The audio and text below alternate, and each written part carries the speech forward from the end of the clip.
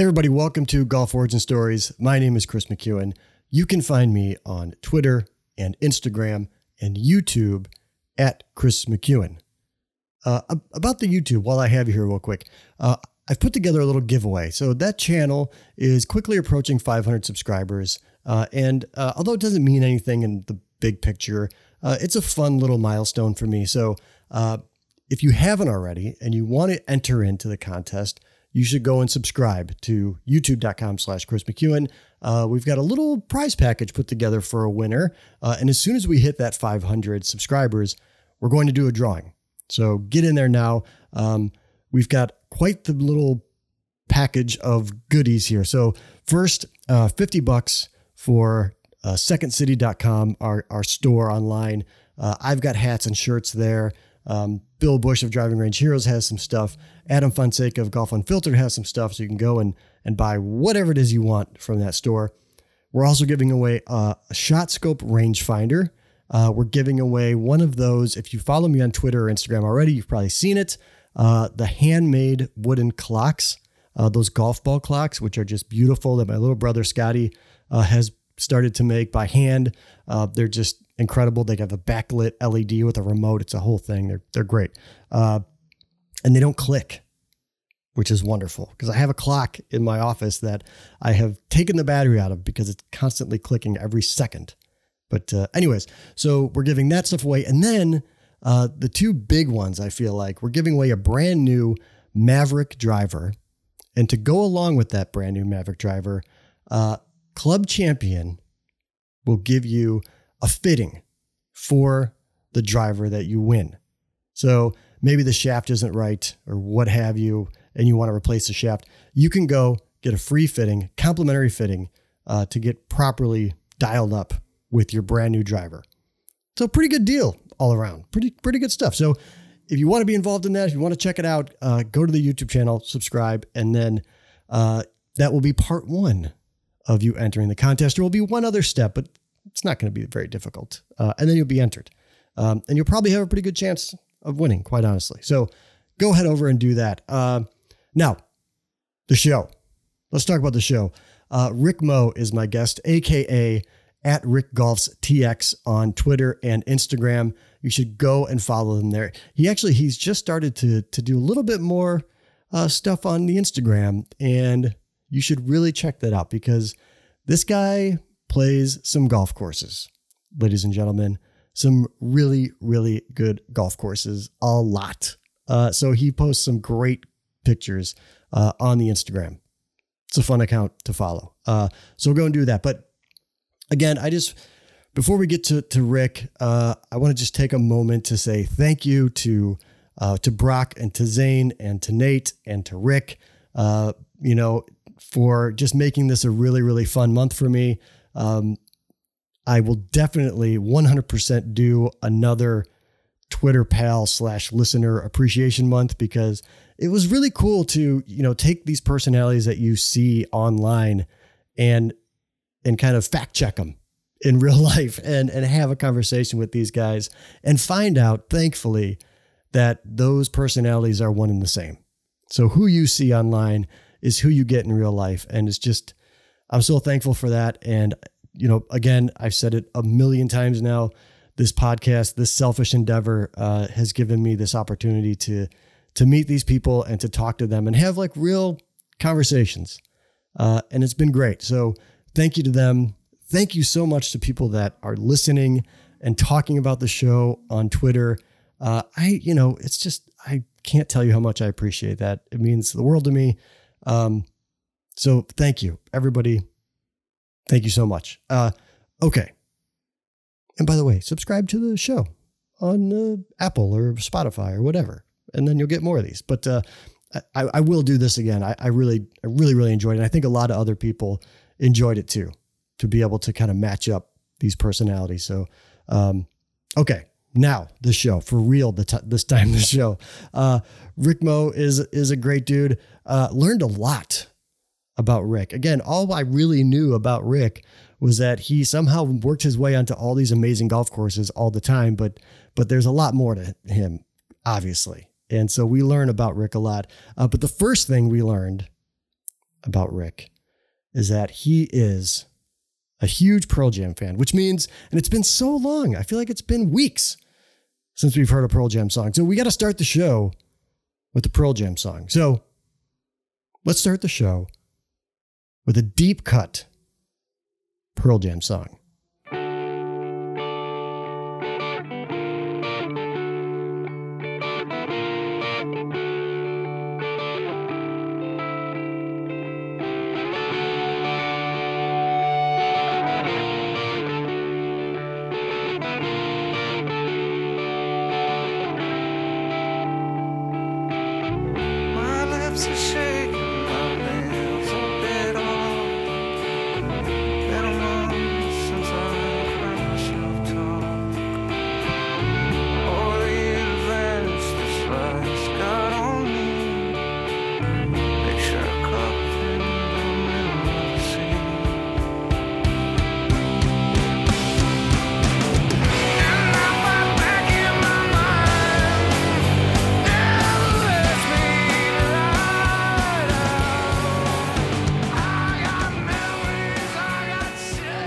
So Rick, first, thank you for, I gave you an option of what song, and you gave me a really nice list. I'm actually pretty impressed. I think you and I align very much on our musical tastes, but you chose Pearl Jam's I Got Id, which is kind of a deep cut, which is why I chose it, because it was on like an EP. It wasn't on a main album. It was kind of a hit when it came out, so to speak, but I'll let you, like, is there anything that is behind the enjoyment of that song, or is it just a song that you like?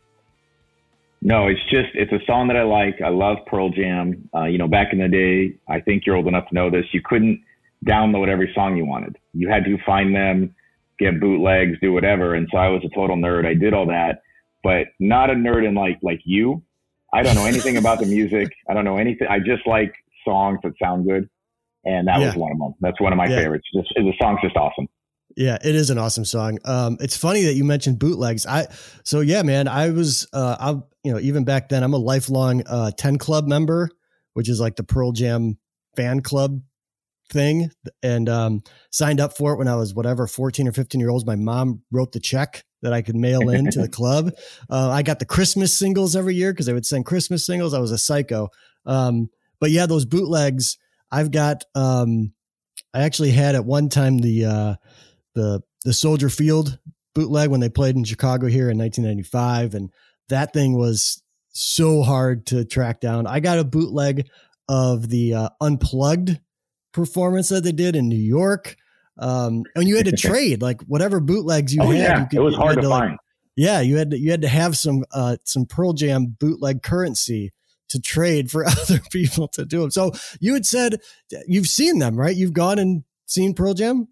Oh, yeah. I saw them in Boise about 20 some years ago. It was whenever George W. Bush was running for president, because they got in trouble. I don't know, like they burned a mask of him or something, and they talked about him. But the concert rocked. It was awesome. Yeah. Yeah. I remember those days. He wrote a song called Bush Leaguer. Yes, he was not a fan. Right, a kind of vague reference to him. But yeah, so I Got Id, as I mentioned, it was I will tell you some facts about it that I know anyways. It was an EP that it was actually supposed to be, so it was recorded when Neil Young was recording Mirrorball, his record Mirrorball, and Vedder and Young had talked about those two songs actually being on that record.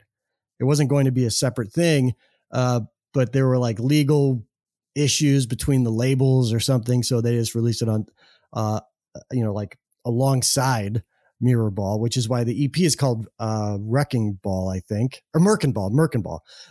Yep. Yeah. And then it's Neil Young playing guitar on I Got Id. He's the one playing the lead. I did not know that. Yeah, that's Neil Young. He played the lead in I Got Id, and he played what's called a pump organ on the other song that's on that EP, Long Road. So that's how they kind of tied those things together. And the funny story, I think Vedder told a story once that they got into the studio. Neil went into a room to like write songs for Mirrorball, and the band was in another room writing, their 2 or 3 songs that were going to be on that album. At the time, they thought it was going to be on the album. and they wrote the two songs, Long Road and I Got Id, and Neil wrote an album. Like he came out with like 12 songs. And yeah, so I always kind of carry out. Do you know what the actual original title was of I Got Id? No idea. I Got Shit. Really?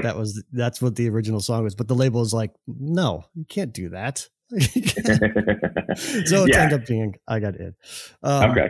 Anyways, man, so we are already kindred spirits. We've known each other for 5 minutes, but Pearl Jam bonds all, fans of Pearl Jam. Like, oh yeah, for sure. Absolutely. Yeah. And I'm a nut, so that's awesome. I love it. Yeah. I've seen every show that's been in the Chicago vicinity except for 2 since they started playing. That's awesome. And it's mostly just a benefit of being in that silly club of theirs, because we get first draft of tickets, and being very lucky in some cases. Like I saw them at House of Blues here, which is probably like a 300 person venue, just because that would be rocking. That would be awesome. It was unbelievable. Yeah. Anyways, yeah, welcome to the show. Thanks for doing this. Thanks for having me.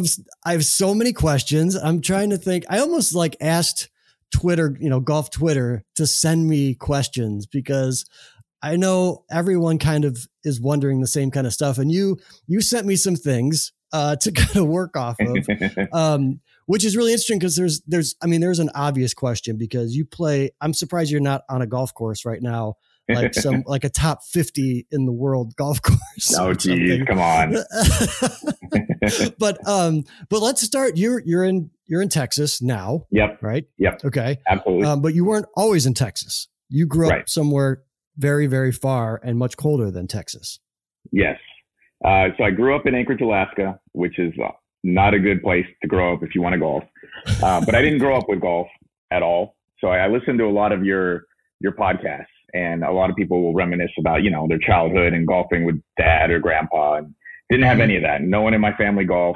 No one likes it. I come from an extremely unathletic family. Like, sports are not a thing. They don't exist. And so I didn't golf. And then when I was about 20 or 21, a friend of mine we just wanted to get into it. Some guys at work. I was a soda delivery guy. The managers played golf. So we were like, hey, let's start golfing. But it was winter time in Alaska. So in wintertime in Alaska, you can't golf. So I learned how to golf indoors on a screen 20 years ago, which I don't suggest as a way to learn golf. But it was a fun way to learn golf. It gave us something to do in the winter. So you really just picked up clubs because you saw it as a way to sort of, was it like kind of ingratiate yourself with management, or you saw you're like, if management's doing that, I should probably do that too? Yeah, I think kind of a little both, and just like to bond, right? You want to have something, you want to do what everyone else is doing. Yeah. And all of the people who were making good money were golfing. And so I was like, okay, let's learn how to golf. Little did I know that golfing would become an obsession, but at the time it was just, hey, this will get us in a circle so we can get to know all these old, typical golfers, right? 40 and 50 and 60-year-old dudes, managers out golfing. Yeah. And that's who you wanted to be when you were young and just trying to get started in your career. Yeah. So you were delivering soda as a 20-year-old? Yeah. Oh yeah. I was a soda delivery guy for Pepsi. Okay. And so it was a good job. I liked it. And at lunchtime, we'd go to the indoor place, hit a bucket of balls, or play a round of golf in an hour. It was actually pretty fun. And then the problem is we learned indoors. So we played indoors for an entire season of winter. Yeah. Thought we were good at golf because back then they didn't read spin very well. You putted on a 10-foot putting green. And so we were shooting in like the 70s.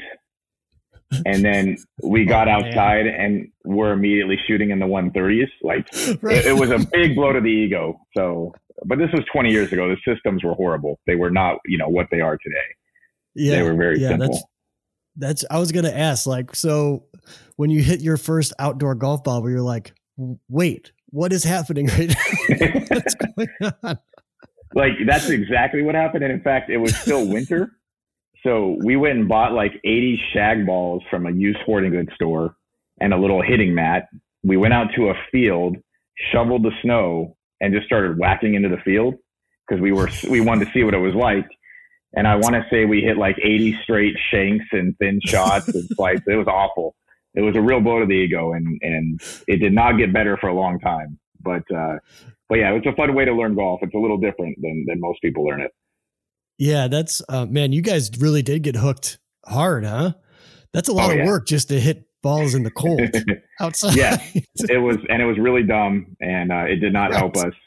But some field, we actually did it twice, and so there's some field in Alaska that has just a bunch of old golf balls sitting in it. It's kind of funny how the whole simulator thing has kind of really come full circle. Like obviously the technology is better, but now I feel like it's still used even more so as a gateway into golf. Oh yeah, absolutely. 5-irons out there, and you've got all kinds of different things. Even Top Golf is kind of similar to that, where you just go out and whatever, hit balls, but at least you're not, I didn't even know, like 20 years ago, what was the I didn't even know there were really simulators back then. Yeah. I mean, it was called Parkey Golf, and it was, like I said, it was simple. It was simplistic, but you could play. I mean, we played Coeur d'Alene, we played Pebble Beach, I think. So it had the courses, but you just have to picture the graphics of 20 years ago, blocky and slow. But most importantly, it didn't read spin very well. So you could hit a 50-yard slice and it would show it straight. And that was the real thing we learned is outdoors, the ball spins. So when did you make your way here or, to the States, I guess, to the 48, I guess we should call them. Yeah. So shortly after that, when I was about 21, 22, moved down to Boise, Idaho, just for no reason. We knew people who had moved there and liked it. So we just moved there. And just kind of started life over. I didn't like the winters in Alaska, so we kind of went to another cold place that was, the winters are less harsh in Boise. But that's what it is. We would literally just pick the spot to move, and that was the one that ended up being. It was affordable and cool, and that was it. Yeah. Yeah. Now, did you continue playing golf at this point? Were you like full on crazy golfer when you got to Boise? Oh yeah. Crazy, obsessed, not good. I mean, even on the drive through Canada, we drove, it was like, I don't remember how long, but it was a long drive from Alaska to Idaho through Canada. I stopped in golf at like random golf courses that I can't even remember, sadly. Did you? And we stopped, and I had no money. We were broke, and I stopped and played Coeur d'Alene because I had seen it on the simulator. I wanted to play that Island Green. So I put it on the credit card because I couldn't afford it. And I played Coeur d'Alene as one of my first courses, which is I probably shot a 115, but it was fun. Yeah. Did the simulator thing kind of give you this whole, I want to go and play all these different courses thing? Is like, because I didn't really, I came into the game later than you did really. And I would say, the past 5 years, maybe thanks to, you and the likes on golf Twitter that continue to introduce me to courses. Like, I didn't really have that want. I had my 4 local places, but like that was good enough. So is that like, did you have that same kind of thing even back then? So I really didn't. In fact, the vast majority of the good golf, like the great golf, I have played in the last 2 years of my life. Okay. So back then I would occasionally do some golf travel, but it's like the generic golf resort, type of thing, not top 100 courses, not good courses. And I always had fun, but for most of my life, it's been whatever, the local muni, the local public courses. And I've played a lot of them, but it was like, what's $50 or less? And that's kind of how we picked it. What's the best course that's $50? Yeah. Right. That's exactly. And so, golf travel wasn't a thing. So you came down to Boise, shortly after becoming hooked on golf, and then you just kept running away from winters. Yes. Is that the way that it worked? Basically just job offers and stuff did it, but that ended up happening. Moved to Utah, then moved to Phoenix. And oddly enough, that was kind of during my golf lull where I had 2 young kids and no money. So I just didn't golf. So I lived in Phoenix for 3 years, and I think I golfed 3 times, which seems really dumb now. Wow. Yeah. But when you know how it is, if you have young kids and no money and no time, you can't play. So it's weird to think about living in Phoenix and not golfing now, but That's just the way it is. So, Yeah.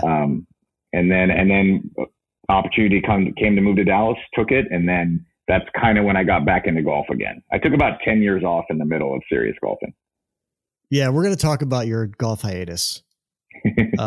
Because Brock already gave me a heads up, around, your whole like kind of life that you lived, which kind of makes sense now considering like you're always chatting up, what's his name? Ray, the hardcore, like professional YouTube gamer.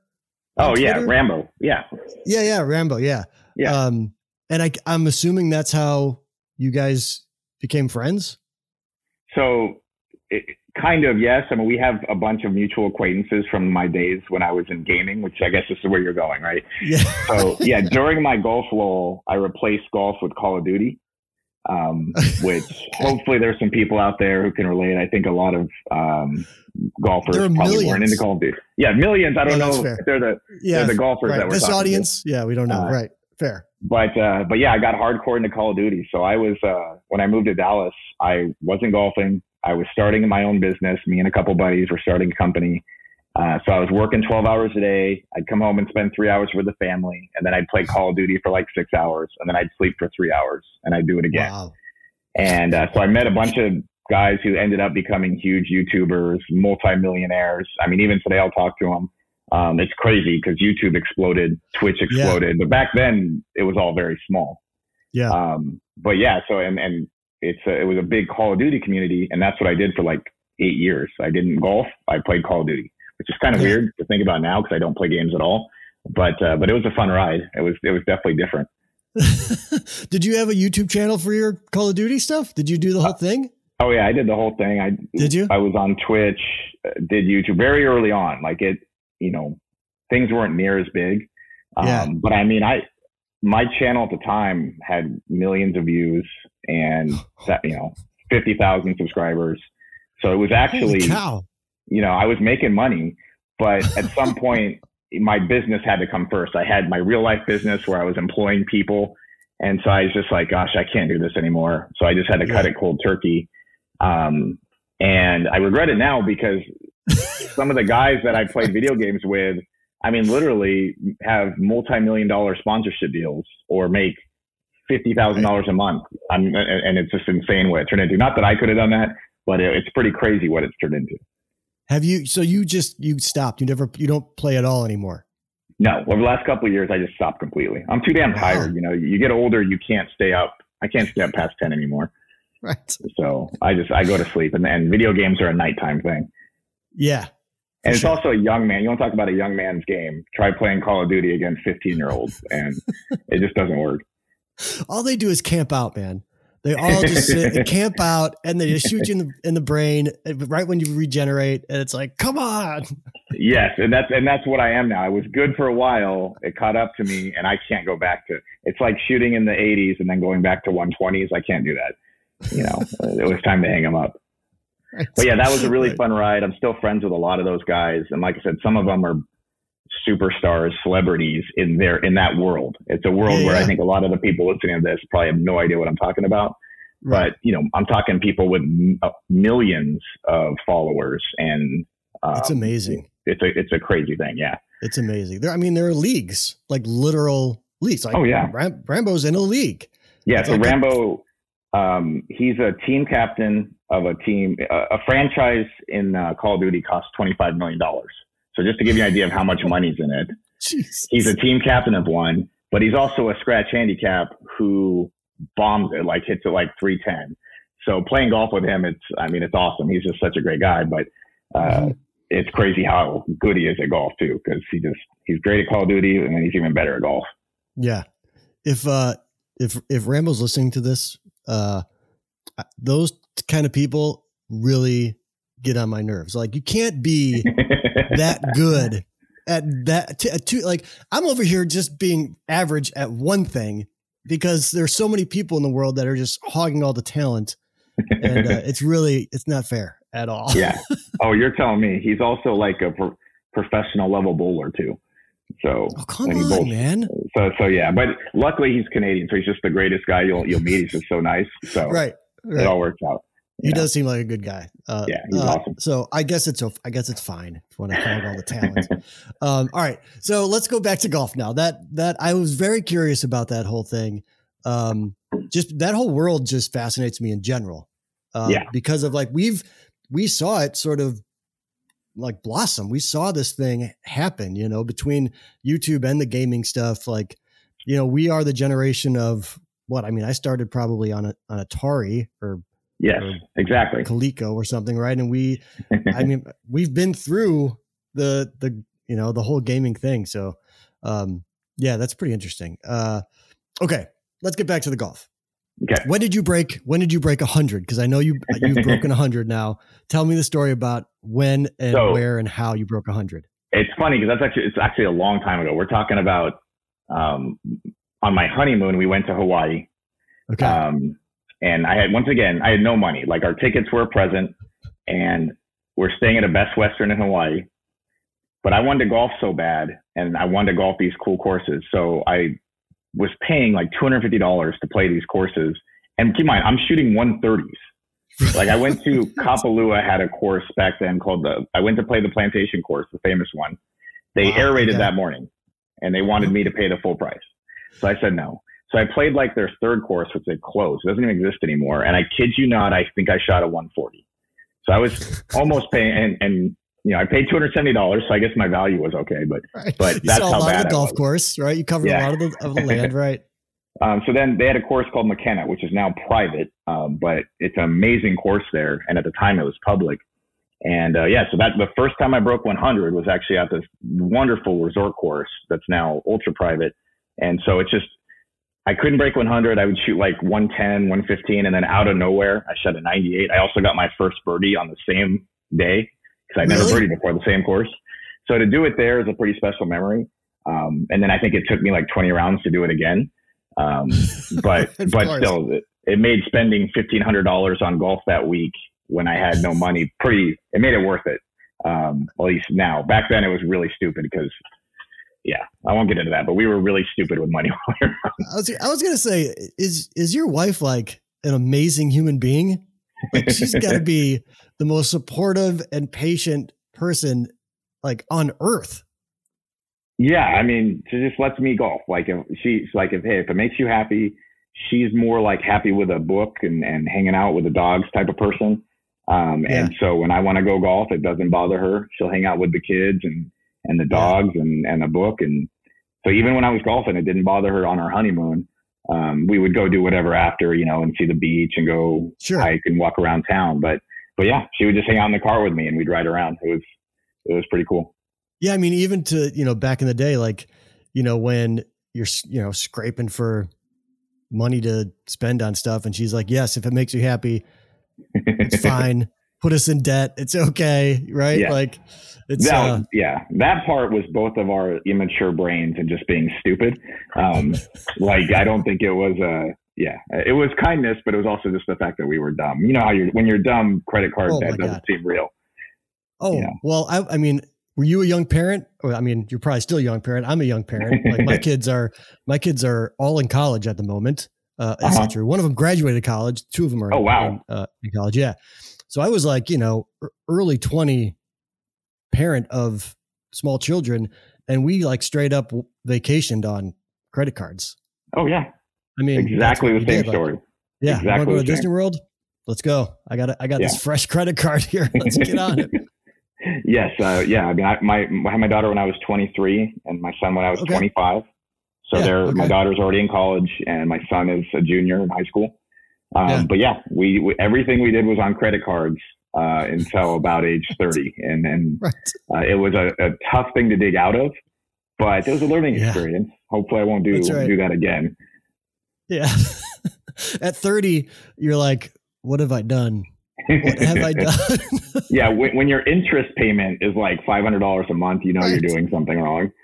But you know, that stuff happens and you learn from it. Hopefully you learn from it. And then things turn out okay usually. Yeah. Yeah. Okay. So you put a note in here that you play all this golf now. Mm-hmm. I mean, you just got back last week.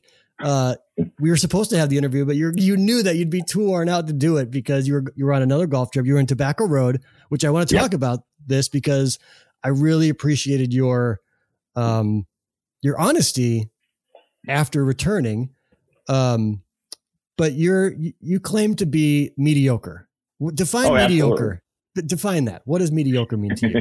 Well, first of all, part of it is the context of how much I golf, right? Of course. Because like currently I'm at my career low handicap. The lowest I've ever hit actually was recently. It was like a 9.8. Currently back up to a 10.4.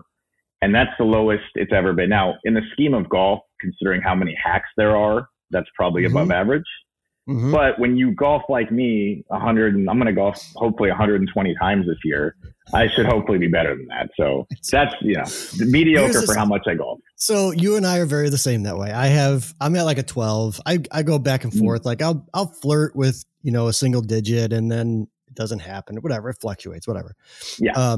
And so the people that know me that don't play any golf, I'm certain based on the amount of golf that I play, that we play, they think I'm shooting like at least in the 70s, if they even know what that means. Sure. But the assumption is I'm the best. Unfortunately for them, I feel so bad about this.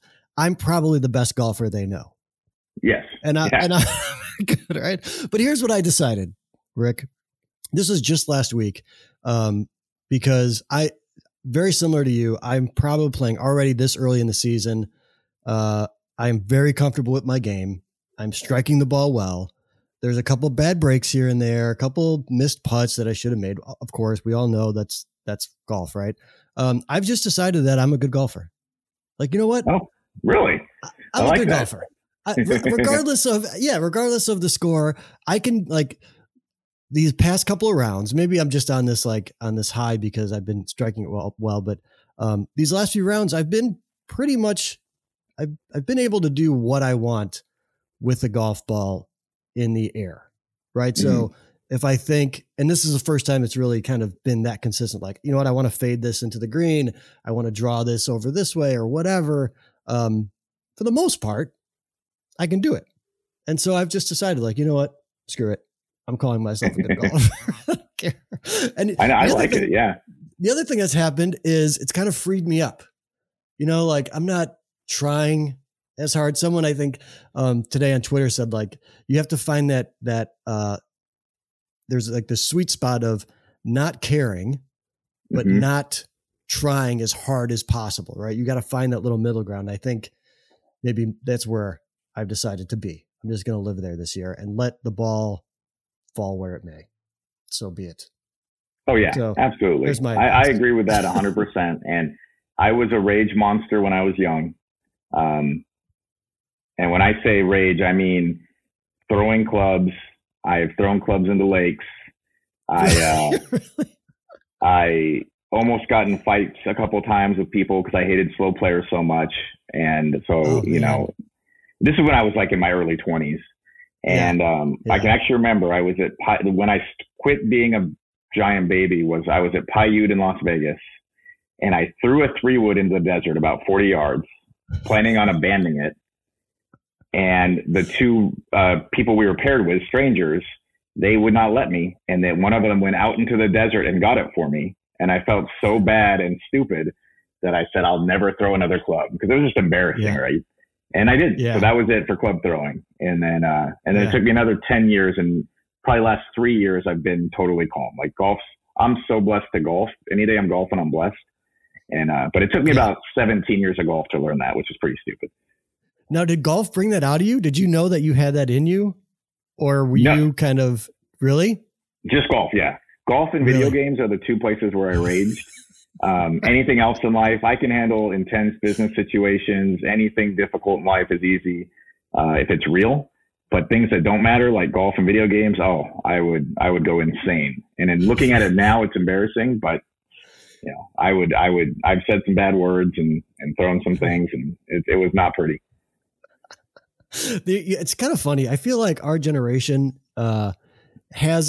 we must have some pent up, emotional. Listen, like we started the show talking about Pearl Jam, right? Like all the angst in that music that just probably seeped into our soul, and we had to just getting out of our system somewhere, and it just happens to be gaming and on the golf course. Yeah. Because I went through the same thing.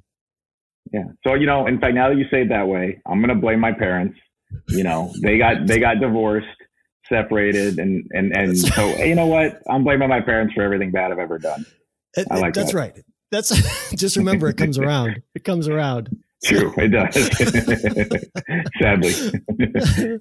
But yeah, that's fair. I think we can do that. Why not? What are they going to do? Yeah, exactly. Right. Okay. Let's talk about your golf endeavors. Okay. I don't know any other way to ask this, but just, how does this, how do you do this, man? Like every time I see you on Twitter, I want to live your life. Like I want to be where you are and be doing what you're doing. Yeah. Like people say that all the time. And like I said, I'm very lucky. I'm very blessed. So, and in fact, the next 2 weeks, I'm on golf trips like the entire 2 weeks. So I'm insanely blessed. But no, I just, at age, 27, when I lived in Phoenix, me and a couple of my friends, I had a really good corporate job. I had done pretty well for myself, but wanted to work for myself.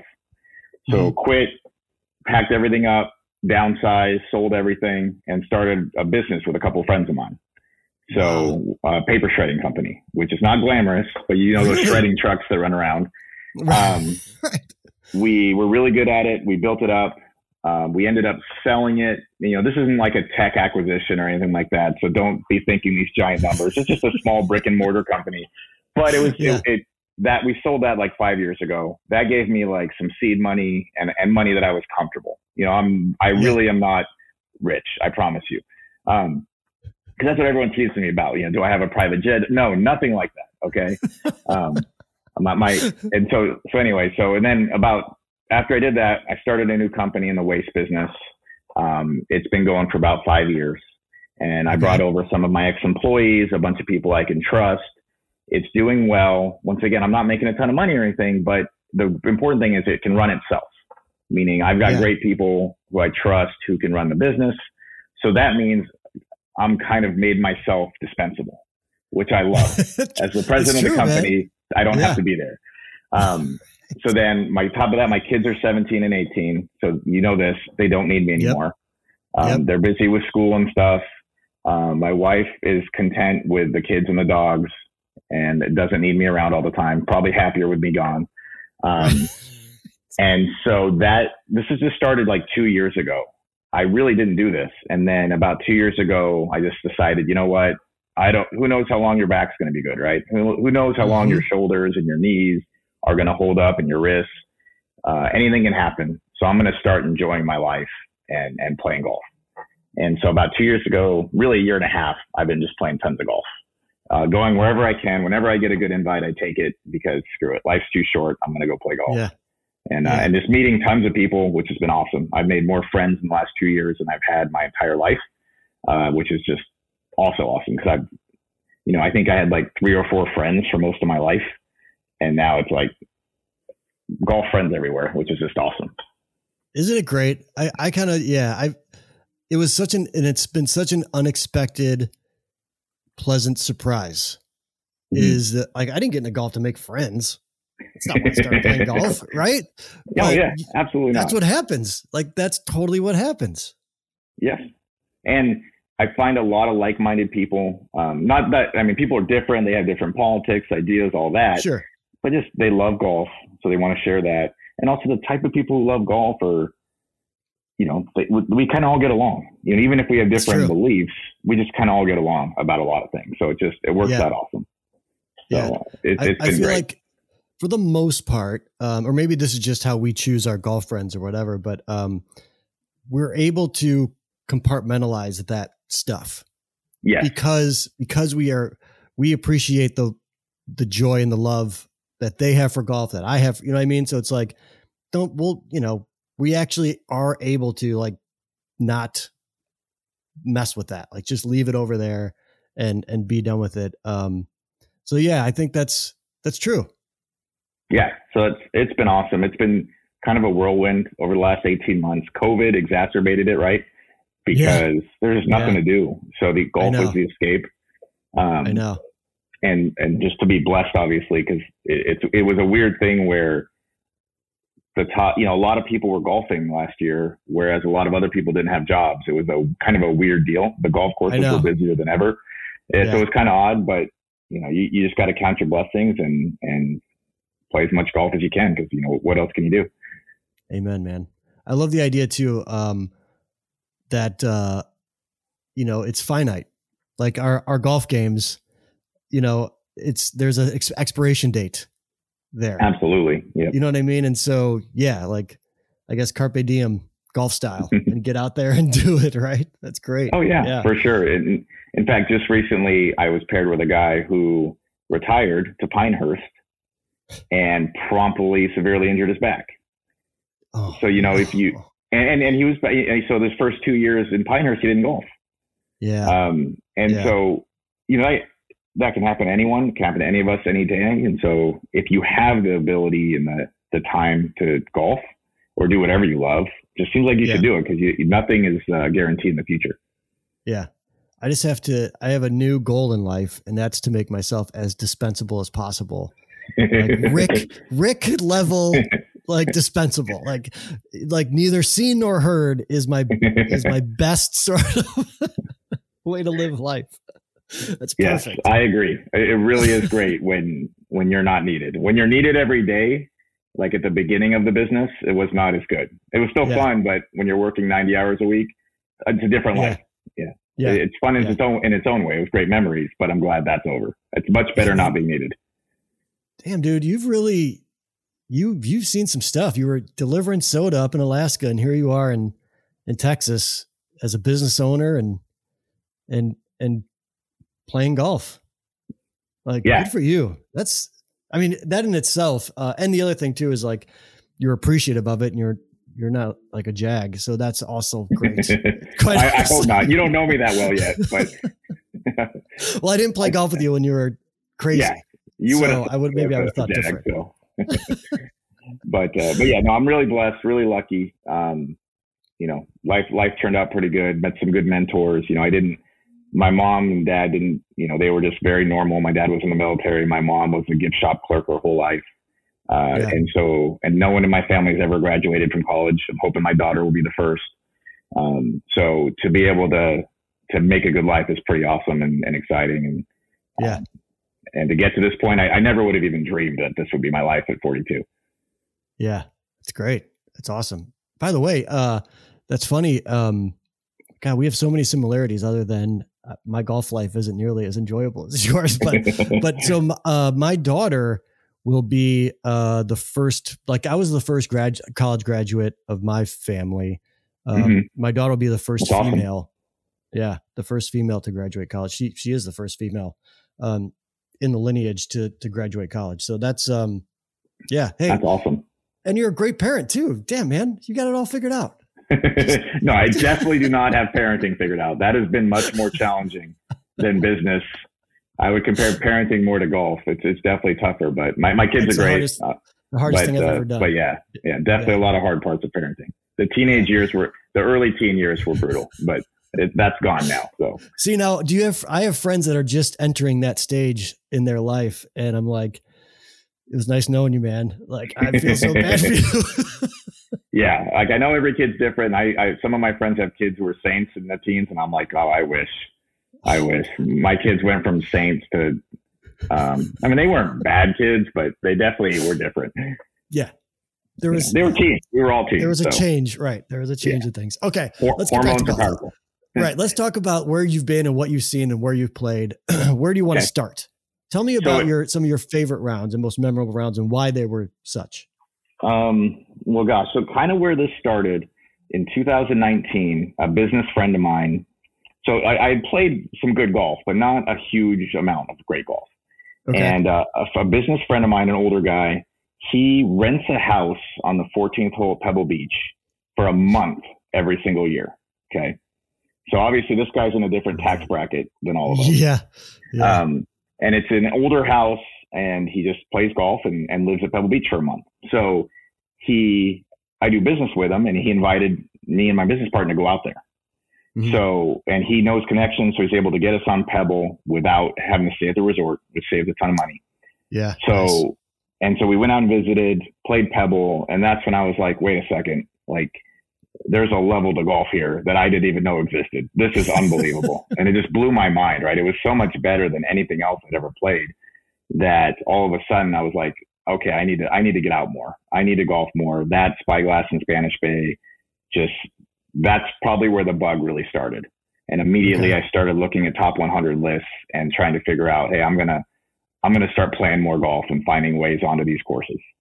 So that was definitely the moment where kind of I started travel golf, and that was late 2019. Oh, wow. So not that long ago. And then 3 months after, that's when I joined Prairie Dunes in Kansas, which that's probably where things really kicked into gear. Cause now I'm a member of a really good country club, even though it's affordable. It's like a working man's country club is what I'd call it. Probably the only working man's country club, I would think, in the top 25, and then the people I've met from that, just the most amazing people in Kansas. There's a bunch of awesome, just regular people there, no pretentiousness at all. And then that opened tons of doors to be able to go out and play a lot more golf and a lot more private golf and get to see some cooler places. Yeah. Yeah. So let's talk about Tobacco Road. You just got back, and I just kind of loved it. I love that you, even though you've been there before, mm-hmm. and you experienced it, and this is the third time you've went. So just kind of talk through how your opinion of the place and how it changed and why it changed. Cause I really enjoyed this thing that you talked about. So Tobacco Road, probably most listeners know about it, but it's obviously kind of a zany course. Have you played it? I haven't. Okay. I haven't been to this. I mean, I'm just discovering the Midwest stuff, like Sand Valley and Forest Dunes and stuff like that. But I haven't done enough over there in the Southeast yet. I got to get down there. Yeah. So I played it like 10 years ago on a business trip. And this was like, I wasn't golfing a lot, but I threw my clubs with us, and it was an hour from this plant we were visiting. So I said, hey, let's go play this course. It's supposed to be good. But I knew nothing about it. No caddy, no GPS back then. It didn't exist. No rangefinder, no target book, yardage book. And if you know Tobacco Road, it's just a bunch of blind shots. Right. Yeah. And so you just literally have no idea what to do. So we get there. I probably shoot 110. It's 30-mile-an-hour winds, and I don't know where to aim. You just walk up to your ball and like, I don't even know where I'm hitting. And I thought it was the dumbest golf course I'd ever played. I mean, just the worst thing ever. Clown golf. Mm-hmm. Everything's blind there. I mean, half your shots are blind. And if you can imagine not knowing where to hit and having to hit blind shots, it's a pretty miserable experience. It's a disaster. Yeah. Disaster. So going back, now we have GPS. I know where to hit. I know that Mike Strantz was a crazy genius who loved craziness. And it really became a much cooler experience. It was so much fun. I could appreciate it a lot more. And so it went from like, why does everyone like this course to, okay, I get it now. It's still not my favorite. But it's just a really cool course. And I love the fact that it's very different. It still is a very mixed reaction. Like we had 8 guys, and half of them, it was their least favorite course because a lot of people want to see their ball land. You don't get to see your ball land a lot there. So I get that. Yeah. And that's kind of where ultimately it's subjective, right? Right. But my tastes have evolved for sure. I know when you were talking to Brian Tweed, he talked a lot about Parkland style golf or Dubs Dread with deep rough and punishing golf. Yeah. I don't need punishing golf anymore. I'll still play it and enjoy it because I love golf all the time. Right. But I would much rather play courses that are friendlier, more creativity, funner, because hitting out of rough isn't fun. It just isn't. Hitting a punch shot out of trees on Python Hills, that's fun. You can, it's a lot more creative and fun. Right. So I think it's okay to evolve. I've definitely evolved. My tastes have changed over the last 2 years tremendously. Yeah. Yeah. That's why I think, again, I haven't gotten out nearly enough. I'm playing French Lick this week, or next week with, I'll be there for the first time. I don't know if you've played that one or not, but I've played the Ross course, and you'll love it. You? Okay. It's awesome. I can't wait. Plus, like I'm really starting to, again, I'm still learning the architecture stuff, and I haven't played that many styles or whatever. but Donald Ross is really, I like his stuff a lot. Yeah. I know, one of my that's a very shocking statement, but I get that. But anyways, to your point of like when last year I played Mammoth Dunes, for the, I played it once, but I thought it was the most fun, it's just the most fun golf course that I could ever play. Like, it's super wide open, and I was playing with someone who's a scratch golfer. So we were playing a very, very different game. Like, he was going after those angles, and I was just like, I just wanted to land somewhere in front of me, and it would, because it's just all there in front of you. And it was just so much fun, and you could use the ground a lot more. I love using the ground. Same with like the loop at Forest Dunes. I love that golf course where you can just, I don't know, you get to play like a kid. You're playing around. Like, I'm going to try to do this and see what happens. Like, yeah, you're not digging out of, real thick rough. And I live in the Midwest, obviously. I live in Chicago, and that's what we've got. Yeah, that's a lot of your golf, right? Yeah. Right. And I said, I'm not opposed to that kind of golf. I like it. Yeah. And I think for really good players, it serves its purpose, right? Like, we need challenging courses for those guys. Sure. And I want to play them all once. I want to play Winged Foot, even though it'll be miserable. I still want to play it. But I'm probably going to enjoy, the clubs that are made more for fun and creativity when I actually play it. And so that's definitely where I've kind of, my mind shifted. I still love every golf. Like I said, I'll play any course. I'll always have fun. Oh yeah, for sure. Are you a list guy? Like, are you like compiling your own top 100? So I am. I have a spreadsheet. It's not like I don't put a lot of time into it, but every time I play new courses, I throw it in there, and I just kind of think, where do I think it lands? And I've pretty much accepted that most great courses, it's just preference. I mean, there is no recipe. So it's, hey, I really like this course better than this one, and I can't even tell you why. And a lot of that, but yeah, definitely. I have the list going. I think I just hit 200 courses in my life, which is pretty good, right? It's nothing compared to some of these guys on Twitter, but that's pretty good. Yeah, it's pretty good though. Yeah. But I've probably added, 40 or 50 in the last 2 years, which is more, that's the fun part. It took me 15 years. I was averaging 5 or 10 a year, and most of those were munis, like in Utah or places I lived. In Utah, I played like almost every muni I could find and every public course I could find. And so that's like 40 of the courses right there. Right. I was going to ask you, the list is going. One of the questions I was going to ask, like, do you play just normal golf, like on a normal golf course? Yes. So actually, I never had a local membership until COVID. In fact, 3-4 months ago, we just play whatever local muni had. A Grapevine Muni is where I play. Because of COVID, you can't get tee times anymore. Like, I'm not the type who wants to be on the phone at 6 a.m. to call and get a tee time, 8 days ahead. So me and some friends joined a club called Castle Hill. It's just a good, solid club here in town. And I try to golf 3 times a week, like just regular golf. So that's kind of golf this morning. Anytime the weather is nice, we try to golf, basically. Really? God, that's so awesome. Especially because you do get. Now, did you, when you're in Texas? So I don't know what if like we had golf actually taken away from us for whatever it was, 3 weeks or something. Did you experience that too? Did you? It was never entirely. And I think there was a brief week or two where there was no golf. There were still people allowing golf, but I mean, this is Texas. We're open now. Nobody cares. And it seems like it's doing fine. So more power to them. But yeah, we didn't lose golf for long. Most of our lost golf was just because golf courses got too busy. And even now, like trying to get a tee time at local muni that's a good course, good luck. I know. You better be on your game. So if we play, like we book ours the same day we play ours for the following weekend. Yes. Like that's what we have to do. Otherwise, forget it. Yeah, you're screwed. There's no way. That's bizarre for guys like us that have been doing this now for a long time to see this boom. It's really kind of shocking to the system. Yes.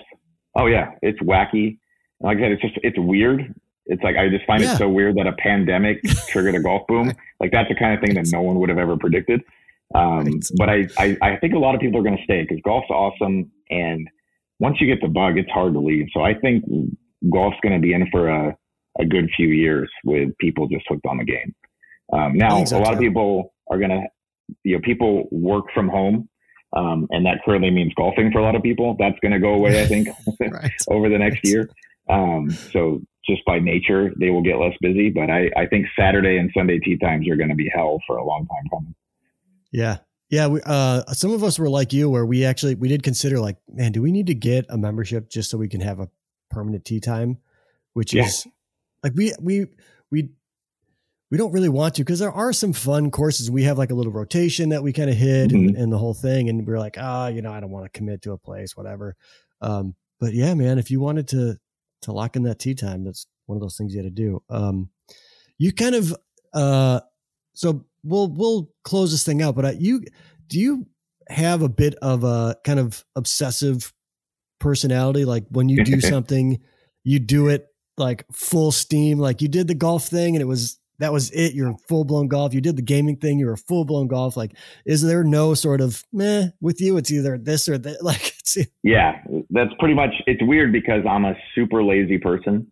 I'm lazy. I don't have good discipline. I don't. And so, but there's always like one thing that I'm working and focused on at a time. So it's either, it was video games, it was Call of Duty, it was golf, it was business, but it's only one at a time. My brain can't handle multiple things apparently. Yeah. And so, yeah, I get obsessive about something. Hopefully this one, like eventually it peters out, right? You just burn out. Right. Hopefully that golf is the game that has stuck with me for 20 years. And even though there were times I couldn't golf, I never stopped loving it. It's just, I couldn't golf. So hopefully it stays, because it takes a long time to play all the good courses. And I mean, some of them I'll never play, obviously, but even to play half of the top 200 is going to take me the next 20 years probably. So, I hope it stays my obsession for a long time. Have you gone across the Atlantic and played anything over there yet? Nope. I haven't even played in the Northeast. I haven't played in Illinois, Michigan. I mean, I haven't even touched the surface, Chris. It's Rick. Yeah.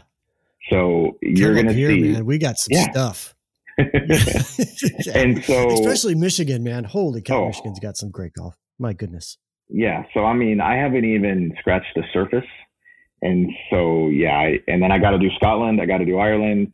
And the big one I want to do in probably 2023 is New Zealand, Australia. Because that's like a month, I feel like. If I'm going to fly, I don't know if you've been there. How long is that flight? It's like 24 hours or something crazy. Oh, it's, for sure. Yeah. If I'm going to do that, I need a month.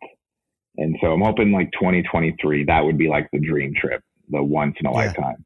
I don't know if you can tell by looking at me, I am half Japanese. And so my super dream trip would be Japan for golf. But all of their good courses are ultra private, and I have good connections, but certainly not in Japan. I don't know, I don't have, but that would be my super dream trip, would be to play the top courses in Japan. That's going to be a tough one to put together. But that would be the ultimate. Yeah. Some of the golf courses in like New Zealand look like they're on another planet. Oh yeah. It's just, whoa, man, crazy. Yeah. They're all insane. And then you have Australia, and now you have Tasmania. Apparently you have to add that to the trip too. I saw that. Yeah. Apparently, Tasmania golf is a thing. And the problem is, every time you look, there's a new top 100 golf course opening somewhere, which doesn't make sense, right? Math wise, like that has to stop at some point. But, and so it just never ends. I feel like it's a never ending quest. So just, that's why I don't do the top 100 quest, because I feel like it'll never end. And I don't want to die thinking I made this quest to do 100 and I got 91 of them done. So I'm just going to play all the good courses. I don't care where they're ranked, and just hopefully I've played a ton of them when I'm dead. Yeah. Right. Do you have, do you put together, I know you're super lazy, your words. Yeah. But, no, it's true. But if you ask my business partners, they would agree with me. But do you put together a itinerary for the year, or how do you like map this stuff out? How do you plan this stuff out? No. So truly what I do, and it infuriates some people because I don't plan ahead. I have nothing planned this year, really, past June, I think. Usually it's like, I want to play this course. So like when I played Concession in March, it was on TV and I was like, that course looks awesome. So got on the course. And so then it's like, where else can I play there? And then I pick a few courses and I find a date and then I go and do it. And so that's what I try to do is if I can get an invite somewhere good, I'll just base the trip around that. So if someone invites me to a course in June in New York or Philly, I'm supposed to go to Philly at some point. I'll just pick a date that works for him and then I'll try to fill in around it. And it usually works out. Okay. So, but yeah, I don't plan ahead. I'll have to plan Australia ahead, obviously. That'll be an exception. That's true. But the nice thing is if you really do go there for a month, the nice thing would be is that it wouldn't be like super compressed and like trying to, I mean, you'll still play golf every day, but like, it can be, you can take a breath, compared to some of your trips, I'm sure are just like in golf, out. Right. Yeah. In fact, we played Mid Pines and Pine Needles on my NC trip on the same day. And I actually felt like it was unfair to Pine Needles because I played Mid Pines right after. And by the time I was done with Mid Pines, I was like, I can't even remember the holes at Pine Needles. And so I'm trying to, I want to play 18 or 36 of the same course rather than play these great courses but rush so much in you can't remember them. Because my memory's not that good too. Not only am I lazy, but I don't have a good memory. So right, you don't want to be like you don't want to be checking boxes just to check boxes. That kind of defeats the purpose, right? Like you really want to experience these golf courses and enjoy them and remember them. Exactly. Yeah, I want to remember every damn hole, and it takes a good course. Like you were just talking to someone about this the other day, how some people have those photographic memories. Yeah. And if it's not a tremendous course with a lot of hole by hole originality, I can't remember anything. Like I really struggle with that. And so when I can remember every hole, I know that course was spectacular because I'm not that smart. So right. I'm terrible at that. Like, and I always thought this, I did. So again, I didn't play a lot of good golf courses or whatever you want to call it, until the past few years. And I always thought when people talked about, and they would reminisce about a hole on a golf course, I'd be like, how do you do that? Right. But it just turns out I wasn't playing the right golf courses. Yes. Because that's certainly part of it. Yeah. When I played Mammoth Dunes, I can tell you about shots that I made or didn't make when it just depends on where you are and that kind of thing. And I think that at least for me, like I don't have, like you're saying, I don't have the brain, capacity or ability to just remember every hole on every golf course. It seems crazy to me. Yes. Probably too many like Pearl Jam lyrics stuff in my brain, that stuff. Yeah. But like the special courses, I can remember that kind of stuff. And that's where like, I'm not a golf course architecture nerd, but what really sets it apart for me is like, if you play a normal course, you'll like it. You can have a great memories, but you might remember one or two holes. Doesn't mean it's not a great course. Yeah, sure. But when you play the great ones, you're going to remember every hole, if not, 14 or 15 of them. And that's usually architecture based. Sometimes it's based on an ocean or whatever. But even on ocean courses, like I played Manali in Hawaii, I remember one hole, the one on the ocean. I don't remember the rest of the course. Right. And so that just shows you where architecture matters, even if you don't know who the architect is, or you don't know the terminology, you don't know what a Baritz is, or which I don't really know about that stuff. Right. If you just remember every hole, it's probably a special place. And there's not that many courses where you can really. Agree. All right. One last question. Go for it. What was it about golf that got you? Oh, that's tough. I think, and I think it was Arnold Palmer who also said this, it's just the feeling of a great golf shot. The compression of a golf ball going where you want to go. Because it's not, you remember putts and chips a lot because sometimes they're your coolest shots of the day. But man, when you pure a golf ball, I mean, it's an unbelievable feeling. Like what have I hit? 50,000 golf balls in my life. And yet today I hit some perfect shots. Not many. It might've been 5 the whole round. Right. And that's the best feeling in the world. It doesn't make sense. We're simple creatures, I guess, but it's still the best thing in the world. I totally agree. There's something that connects ball through the club into your brain that releases some kind of endorphins. I'm convinced of it. Yeah. And I guess, there's just something special about it. And then adding in great golf courses, adding in great friends, and now you got yourself a stew going. It's just an awesome thing. That's right. All right, man. This is fun. Thanks for doing this. I hope you had a good time. Thanks for having me. I had a great time. I had a great time. And I mean, really true. I mean, so have you gone back to Alaska to play any golf? Oh yeah. I go back. I'm going back in July. I try to go back. We didn't go back last year, obviously, but I have family up there. So I try to go back every year, take the whole family up. And, and we golf every time. It's a different type of golf up there, but it's very, I was going to ask it's unbelievably beautiful. Yeah. Yeah. So it's beautiful. How long is that season? In Anchorage, it's changed with whatever climate change is. It's longer now. It's like a solid 6-7 months now. When I was growing up, I mean, you were on temp greens often until June.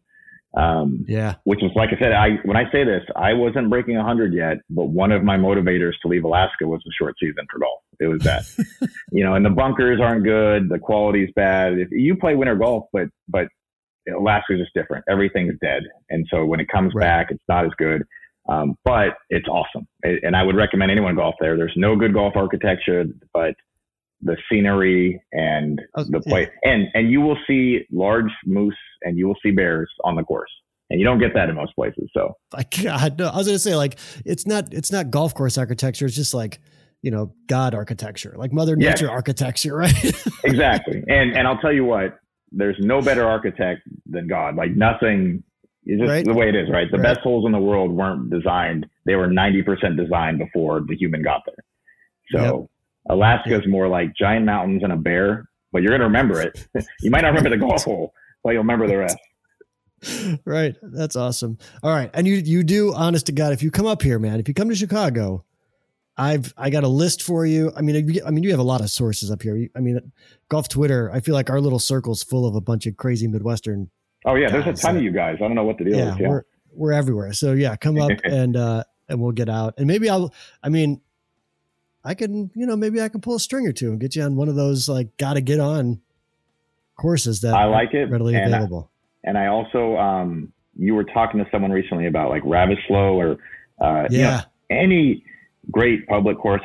I play a lot of fancy courses, but really I will play anywhere. And I just love anything with some history. Classics are my favorite. So, that'd be awesome. That's the kind of cool thing about this area is that there is some kind of secret little quiet history around. I mean, Ravislow is a Ross and we've got Lawsonia, Jake Weaver's. Jake Weaver's life. I cannot wait to play Lawsonia. Yeah, I would love to go. My new thing kind of is I want to watch people play that course for the first time and kind of live through them, because it's just such a great place. The whole vibe of the place is great. The golf course is amazing. They're going to renovate the other course, which I'm excited to go and play this year. So, come on up. And it's like, for the whole day, it's $150 or something. Yeah. And you just run that course over and over. And it's fantastic. Yeah. Yeah. So I will be up there. We'll play this year. I'm making that promise right now. Nice. Yeah. But delete it if I fail, but yeah. Edited that out. But. All right, I'll update the podcast after the fact, or I'll interject right here and be like, Rick lied to me. But I will definitely be making it within 3 hours of you. So hopefully we'll do that. That's close enough for me. Okay, perfect. That's close enough for me. All right, man. Thanks. Awesome. Thanks for having me.